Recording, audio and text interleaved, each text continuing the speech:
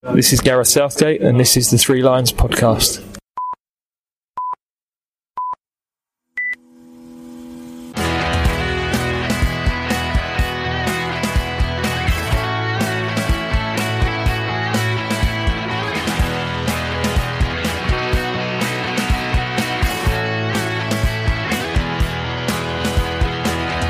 Hello and welcome to the Three Lions podcast. My name is Russell Osborne and this is an independent England football supporters podcast. I hope I find you well. Thank you very much for tuning in to the recent episodes. I hope you've enjoyed them. There was, of course, the Malta and Macedonia review. There was another in the Your England Journey series. This time I spoke with Matt about his trip to Qatar, which I still can't get over. It was just a year ago. Yes, how time flies. There was also the Under-17 World Cup episode, which I released as our young Lions were just beginning their group stage. They'd beaten New Caledonia and Iran. Now, they would lose their last group match 2-1 to Brazil, but they still progressed to the round of 16, and they played Uzbekistan, who had finished third in Group B, and they had gone through as being they were the third best third place team, with one win, one draw and one defeat to their name, scoring 5 and conceding 5. Unfortunately, this was where England's Indonesian journey came to an end. They lost 2-1 and were on the next flight home. Any level is a learning curve, so hopefully they can kick on from that both domestically and internationally, and we'll see some of them again in the very near future. However, this episode we are looking at our Lionesses as they are in action in their last 2 games of this, an interesting Nations League campaign. Coming up, England will be facing the Dutch at Wembley on the 1st of December and Scotland away at Hampden Park on the 5th. I'll soon be joined by Rich Laverty to mull it all over, including the squad that Serena announced on Tuesday, the 21st of November. I will also be paying tribute to Terry Venables, who, as I'm sure you are aware, recently passed away. Now, the Nations League, it is still a group to be decided. I think the only definites are Scotland can't finish top and the Dutch can't come bottom. As it stands, the Netherlands are top with 9 points, Belgium second with 7, we are third with 6, and Scotland are bottom with 1 point. I'm sure you remember the last round of matches which took place in late October, where we won 1-0 against Belgium in Leicester and then took the short trip for the away game in Leuven in Belgium, where we were 1-0 down, then 2-1 up, only to lose 3-2 with 5 minutes to go. So our record against our upcoming opponents is as follows. The Netherlands, we have played 11, won 7, lost 2 and drawn 2. Our last meeting, of course, was in September in Utrecht, where we lost 2-1, a last-minute Janssen goal, getting all 3 points for the Dutch there, I'm sure you remember. Scotland, played 19, won 18, drawn none, lost just the once. And in this campaign, we beat Scotland 2-1 in the opening league match, Nations League match, where all the goals came in the first half up at Sunderland's Stadium of Light. Now, finishing top is still a possibility. Beat the Dutch at Wembley, and it puts us joint top. But they do have a goal difference of +5 over us. And that is mainly because of their 4-0 victory over Scotland. And if we do beat them, we have to then beat Scotland and hope Belgium beat them away. Although Belgium themselves know that if results go their way in both games, they can also qualify. It really is still all to play for. Of course, first place is that qualification for the Nations League finals in February next year, and the possible Olympic place comes into view. Finish second, that means that a League A position is secured for the next Nations League. Third place is a spot in the relegation playoffs, where a League A team would face a second-placed League B nation. Again, in February. Finish fourth, and that is automatic relegation. Whatever happens, I am fairly confident that the Lionesses will be playing 2 matches, although where, when, and who remain to be seen, but they will be playing 2 matches in February of next year. Okay then, that squad that Serena selected is as follows. It's a 23 player squad with an average age of 25.4, 896 caps across it, and 160 goals. I have it here. 3 goalkeepers: Mary Earps, Hannah Hampton, Kiara Keating. Defenders: Millie Bright, Lucy Bronze, Jess Carter, Neve Charles, Alex Greenwood, Maya Letitia, Esme Morgan, Lottie Wooben-Moy, Grace Clinton, Fran Kirby, Georgia Stanway, Ella Toone, Kira Walsh, Katie Zellum, and then up front, Rachel Daly, Lauren Hemp, Lauren James, Chloe Kelly, Beth Mead, and Alessia Rousseau.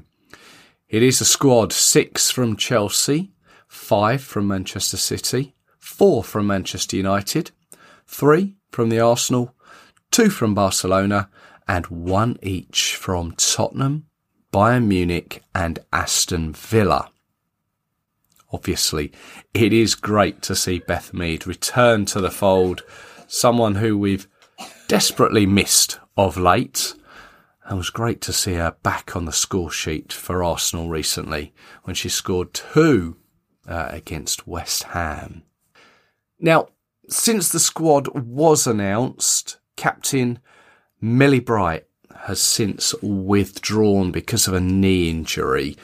You may know she missed Chelsea's game against Paris Saint-Germain, I think it was. And also I saw when Chelsea played Liverpool on the telly, she was sitting on the bench then. But as one Millie departs, another one comes in. Millie Turner has been called up. Millie Turner from Manchester United. Now, these games will be the first that Millie Bright has missed for the Lionesses since the goalless pre-World Cup match against Portugal. And that was actually the last time that both Bright and Leah Williamson didn't appear in an England team. Millie Turner, though, she has yet to appear for the Lionesses in a senior match. So joins Kiara Keating and Grace Clinton as potential debutants if the case arises. It's my pleasure to welcome back to the Three Lions podcast, Rich Laverty. Hi, Rich. Hi, mate. Okay. Yes, all good. Thank you. Thank you very much for joining us again. Last time we spoke was just before those 2 Nations League games. It was the double header against Belgium.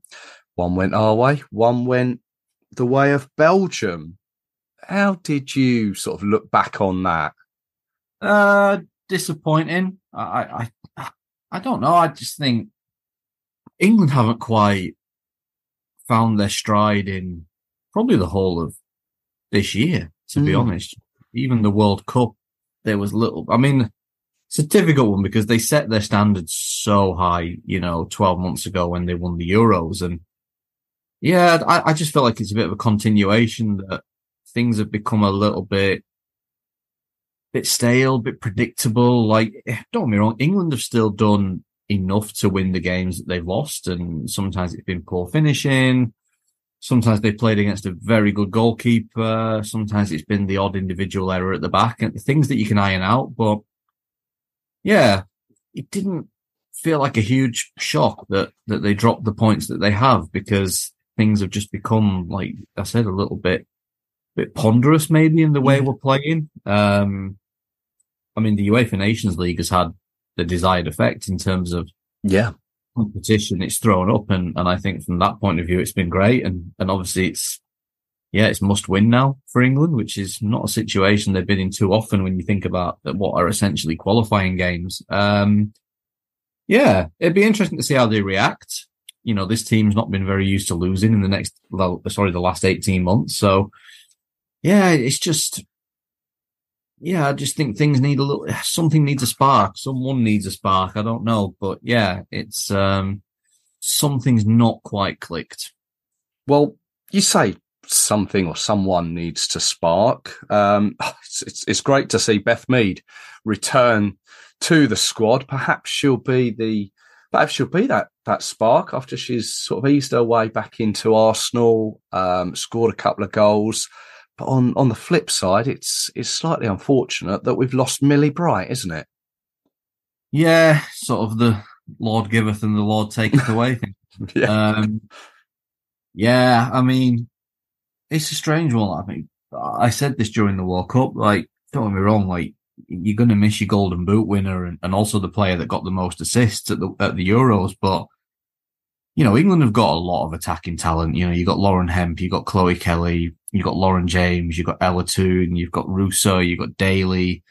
Like, they shouldn't be missing Beth Mead. Like, I know that sounds crazy, but they shouldn't be. Like, no, okay, they should be able to win the games that they're not winning without her. It's a boost, of course, to have her back. I don't think we can put a humongous expectation on it. She's going to be in a very different place to where she was 12 months ago. And I think we need to ease her back in. But yeah, Millie's a loss because defensively, England have looked very shaky. They haven't looked like they've gelled. Millie is, one of those sort of consistent rocks at the back. So to not have her within that is not ideal for what are two tough games. It obviously always presents an opportunity for somebody, but yeah, it's a big blow. But it's football, isn't it? Players get injured. Absolutely. Yeah. Yeah. Look, England still have enough talent within their squad to get through these games and get the results that they need. But yeah, it's not ideal.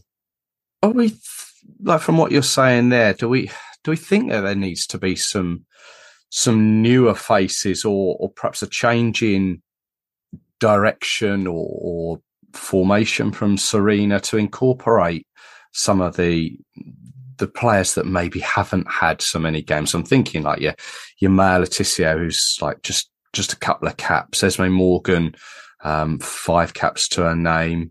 Grace Clinton obviously came into the squad last month.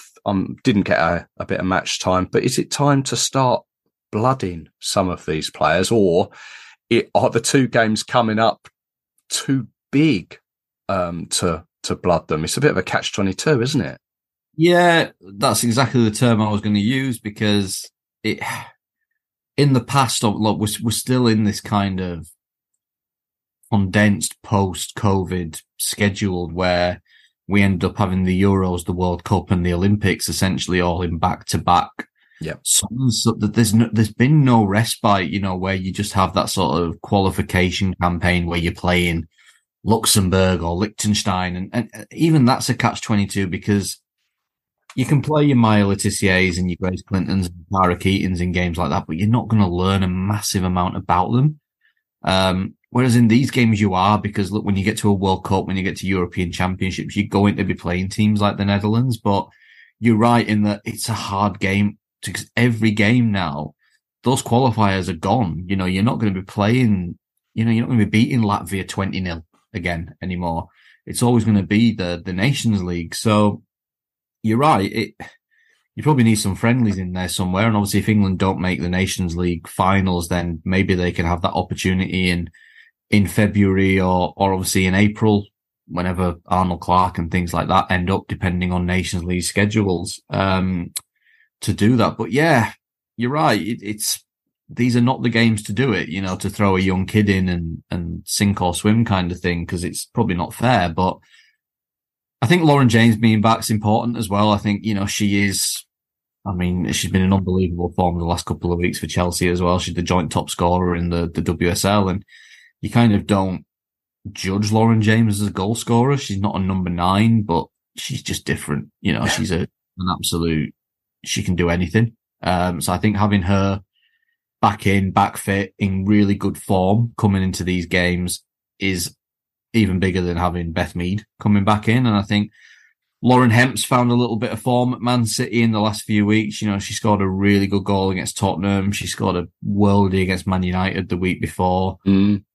Chloe Kelly is coming back into a bit of form. Russo, maybe not the goal scoring form, but, we know that her game is a little bit more than just goals. Rachel Daly, finding a bit of form at a Villa. So hopefully the attackers are sort of, even Ella too, I think Ella's had a quiet period in an England shirt, but, she got the 2 assists for the Man United goals the other day at Bristol. So all the attackers are coming in good form, which is a positive. So, but yeah, I think it's hard to put the younger ones in now. I think, and I have this conversation time and time again where people say about, well, what's the point of calling them up? We only do 90 minutes.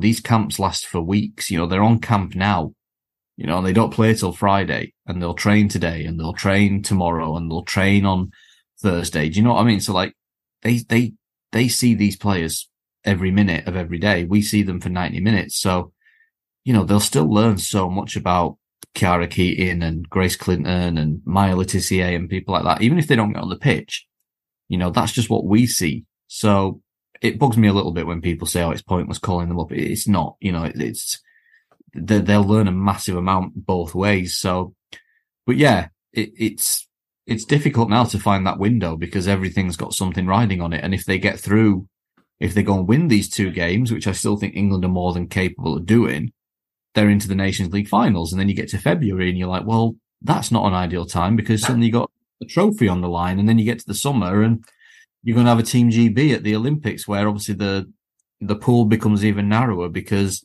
you can only pick 18 players and you've thrown another 3 countries into the equation. So that's the point. You really are relying on you. So hopefully maybe after, but even after next summer, you've got Euros again in 2025. Yeah. It's like if we just won the Euros and the next 18 months away. So yeah, it's a bit of a mad period, obviously still coming off the back of all the COVID stuff, but they'll learn plenty about these young players being there, even if they don't get on the pitch, and eventually they'll be ready to. It's just time. Yeah, no, important perspective to have that. I think they see more than we do. I just want to touch on Mary Earps this last week. She has won the BBC Goalkeeper of the Year award to be, I think that's to go alongside her Golden Gloves, and she won the 2002, I think, Player of the Year. I think was it a FIFA award? I think that's good for obviously for her, for England, for Manchester United, and for any wannabe goalkeepers as well, isn't it?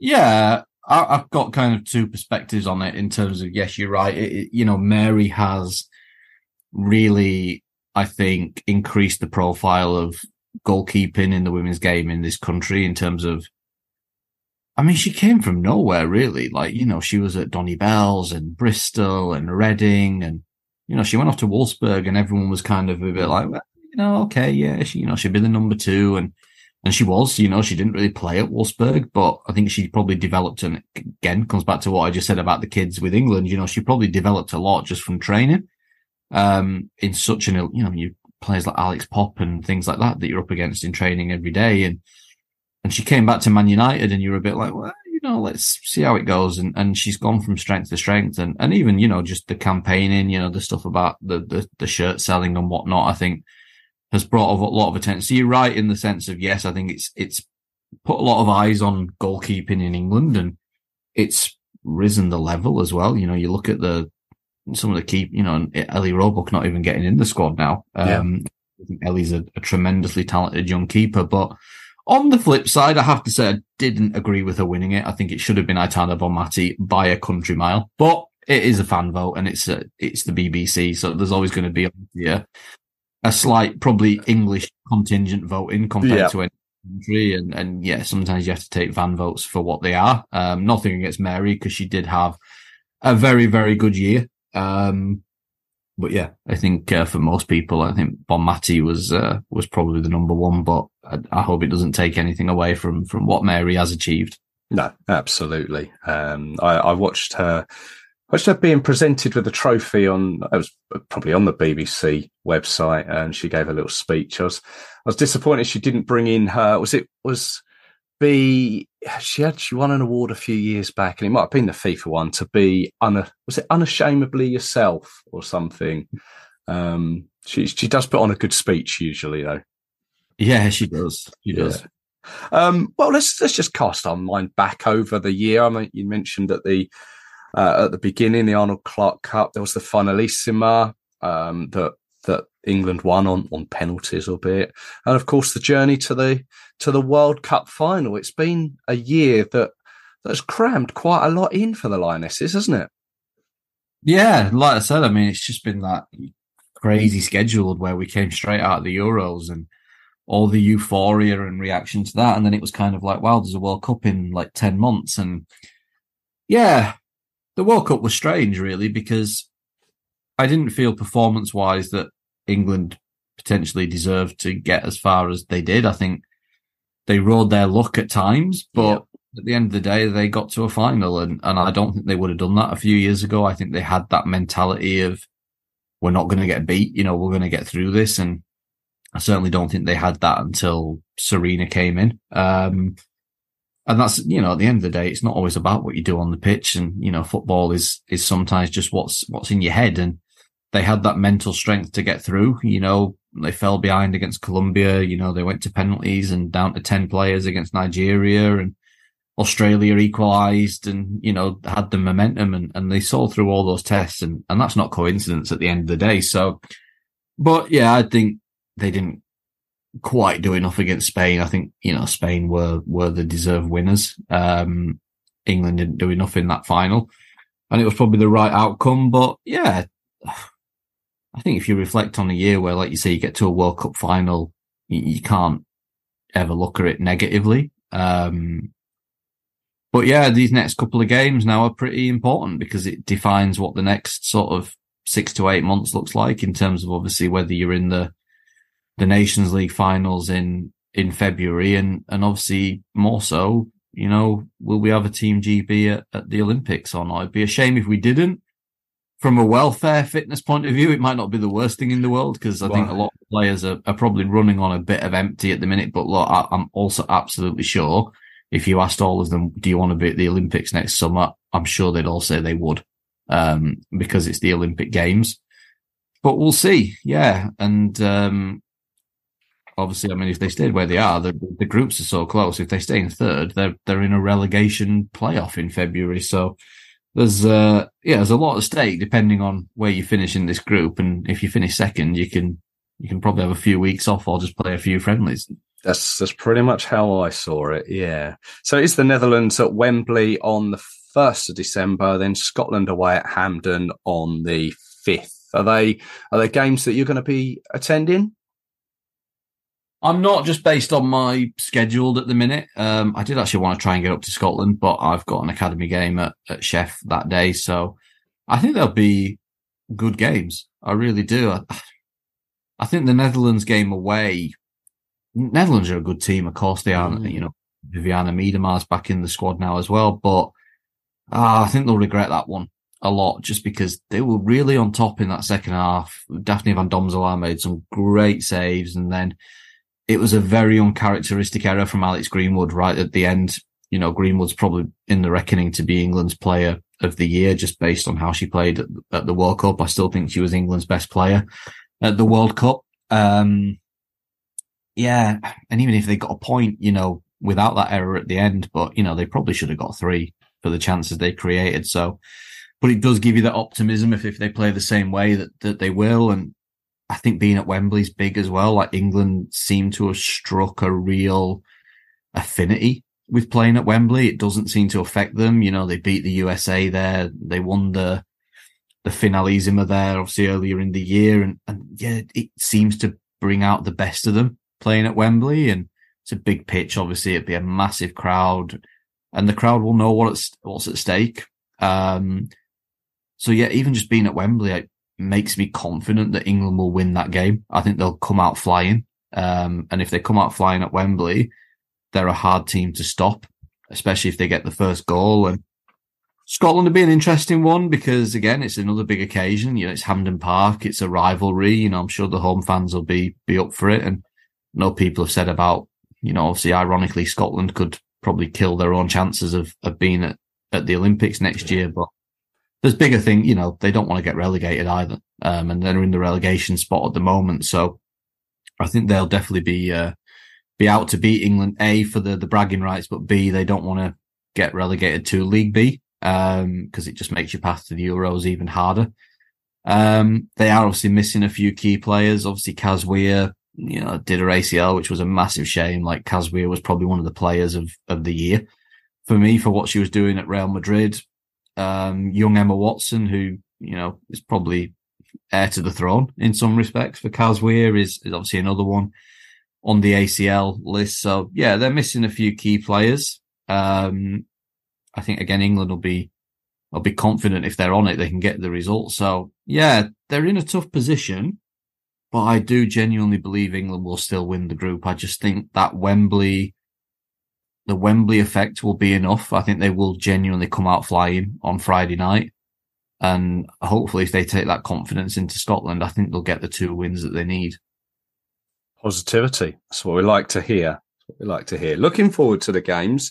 With yourself, though, obviously at Sheffield United as well, but I'm noticing as well that I know that there's the winter break coming up in the WSL. Does that give you a little bit of respite, personally?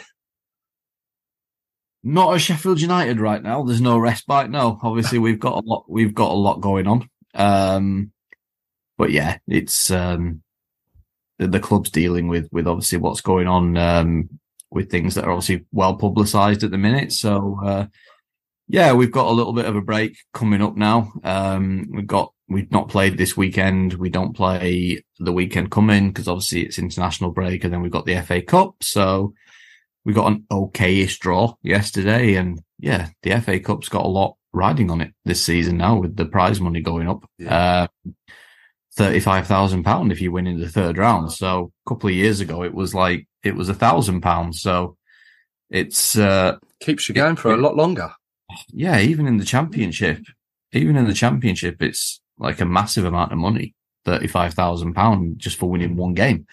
So yeah, we'll see how that goes. And then not much of a break really, because the academy kind of goes on up till Christmas. I think we've got Youth Cup on the 18th.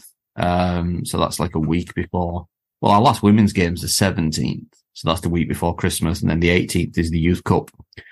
And then I think we're done. And then the academy comes back quite early. I think the academy first game's like 5th of January or something. And then the women will be, our first league game is 21st of January. But if we win in the FA Cup, the 4th round of the FA Cup is on the 14th of January. So hopefully it's a double-edged sword. Hopefully if we win, we come back early. If we don't, everyone gets an extra week off. So, but I think we'd rather have the £35,000 and be in the 4th round. And yeah, hopefully when your fingers crossed for another good draw, because I think in the 4th round it's like £55,000 or something. That's a hell of a carrot, as I think they say. It is. It's massive. It's, I mean, for the team, like I think there's 8 games where they're all, lower league clubs. So you've got 8 lower league clubs that are guaranteed 35,000. And look, on the off chance one of them gets a good draw in the next round, there could be somebody in tier 3 or tier 4 taking home, close to £100,000 just for 2 games. So yeah, it's making a massive difference. It's probably putting more on the FA Cup than it's putting on the league, to be fair. Yeah. Because the prize money in the league between positions is not all that big. But yeah, to know that we could go down to a team in the league below us, hopefully win and take home £35,000 just for that one match is, yeah, even for clubs like Sheffield United, especially when you're looking at, we're going into the January window. Everyone wants to recruit. We're no different. I'm sure we'll be looking to recruit. If you're going in with an extra £35,000 in your back pocket, it's, you're not going to turn it down. Absolutely not. Well, I wish you all the best of luck. And yeah, thanks for your input over the past year. It's been great to speak with you as always. And yeah, just want to wish you a good Christmas, and yeah, we'll speak in the new year when, I guess, come February, whatever fixtures come our way. Yeah, Christmas still feels a long way away to me. I haven't done any Christmas shopping. But join the club. They sneak up these days. I know. Rich, thanks for your time as always. No problem, mate.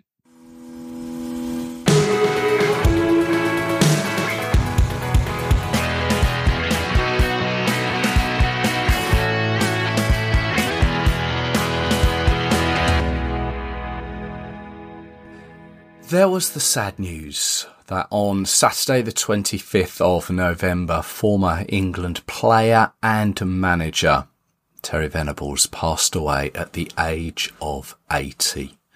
From many England fans of a certain age, they will have grown up with that team of Euro 96, managed by Terry. A team that had us purring, wins over Scotland and the Netherlands, and oh so nearly against the Germans. He was at the helm just at the right time, following a disastrous few years for the national team, not qualifying for the 94 World Cup. He instilled a new belief in the team, the players, the fans, and indeed the nation. As a player, he was very London-based, representing Chelsea, Tottenham, QPR and Crystal Palace. And he'd go on to manage 3 of them, except Chelsea. And his peaks in club management were certainly with Barcelona and Tottenham. But he also took QPR to the cup final in 1982. As England manager, he oversaw 24 matches, of which only 5 were competitive, which was basically Euro 96, as we didn't need to qualify for that. But prior to that tournament, he managed 19 friendlies, which did take into account the abandoned game against the Republic of Ireland. But in total, his record was good, winning 11, drawing 12, and only losing once to Brazil in the 1995 Umbro Cup. Back in May of this year, I released an episode in the occasional series on England managers. I'd done it along with Glenn Isherwood from England Football Online. We spoke about Terry's career and all the things that came with it. It can be found at threelionspodcast.com or your podcast provider of choice. It's episode 260. It's a good listen, even if I do say so myself. He was a man with many strings to his bow, Terry Venables, a writer, a singer, a businessman too. If you get the opportunity to read his autobiography, then I'd highly recommend it. It's really interesting, gives a real insight into what his life was like. I know at the Wembley game, the Lionesses against the Dutch, there is to be a period of remembrance for Terry Venables. I'd like to express my condolences to both his family and friends. That's it for this episode. Thank you very much for tuning in. Thank you also to Rich Laverty for joining us. I'll be back with you very soon with an episode about a player whose story needs to be told and listened to be believed. And I'll also be with you looking back on these 2 games for the Lionesses. Can they progress to the Nations League finals? We will have to wait and see. If you're going to either of the games, be it the Dutch at Wembley or Scotland at Hampden, enjoy it. Safe journey to you, and I'll be back with you very soon. Until then, take care of yourselves. Cheers.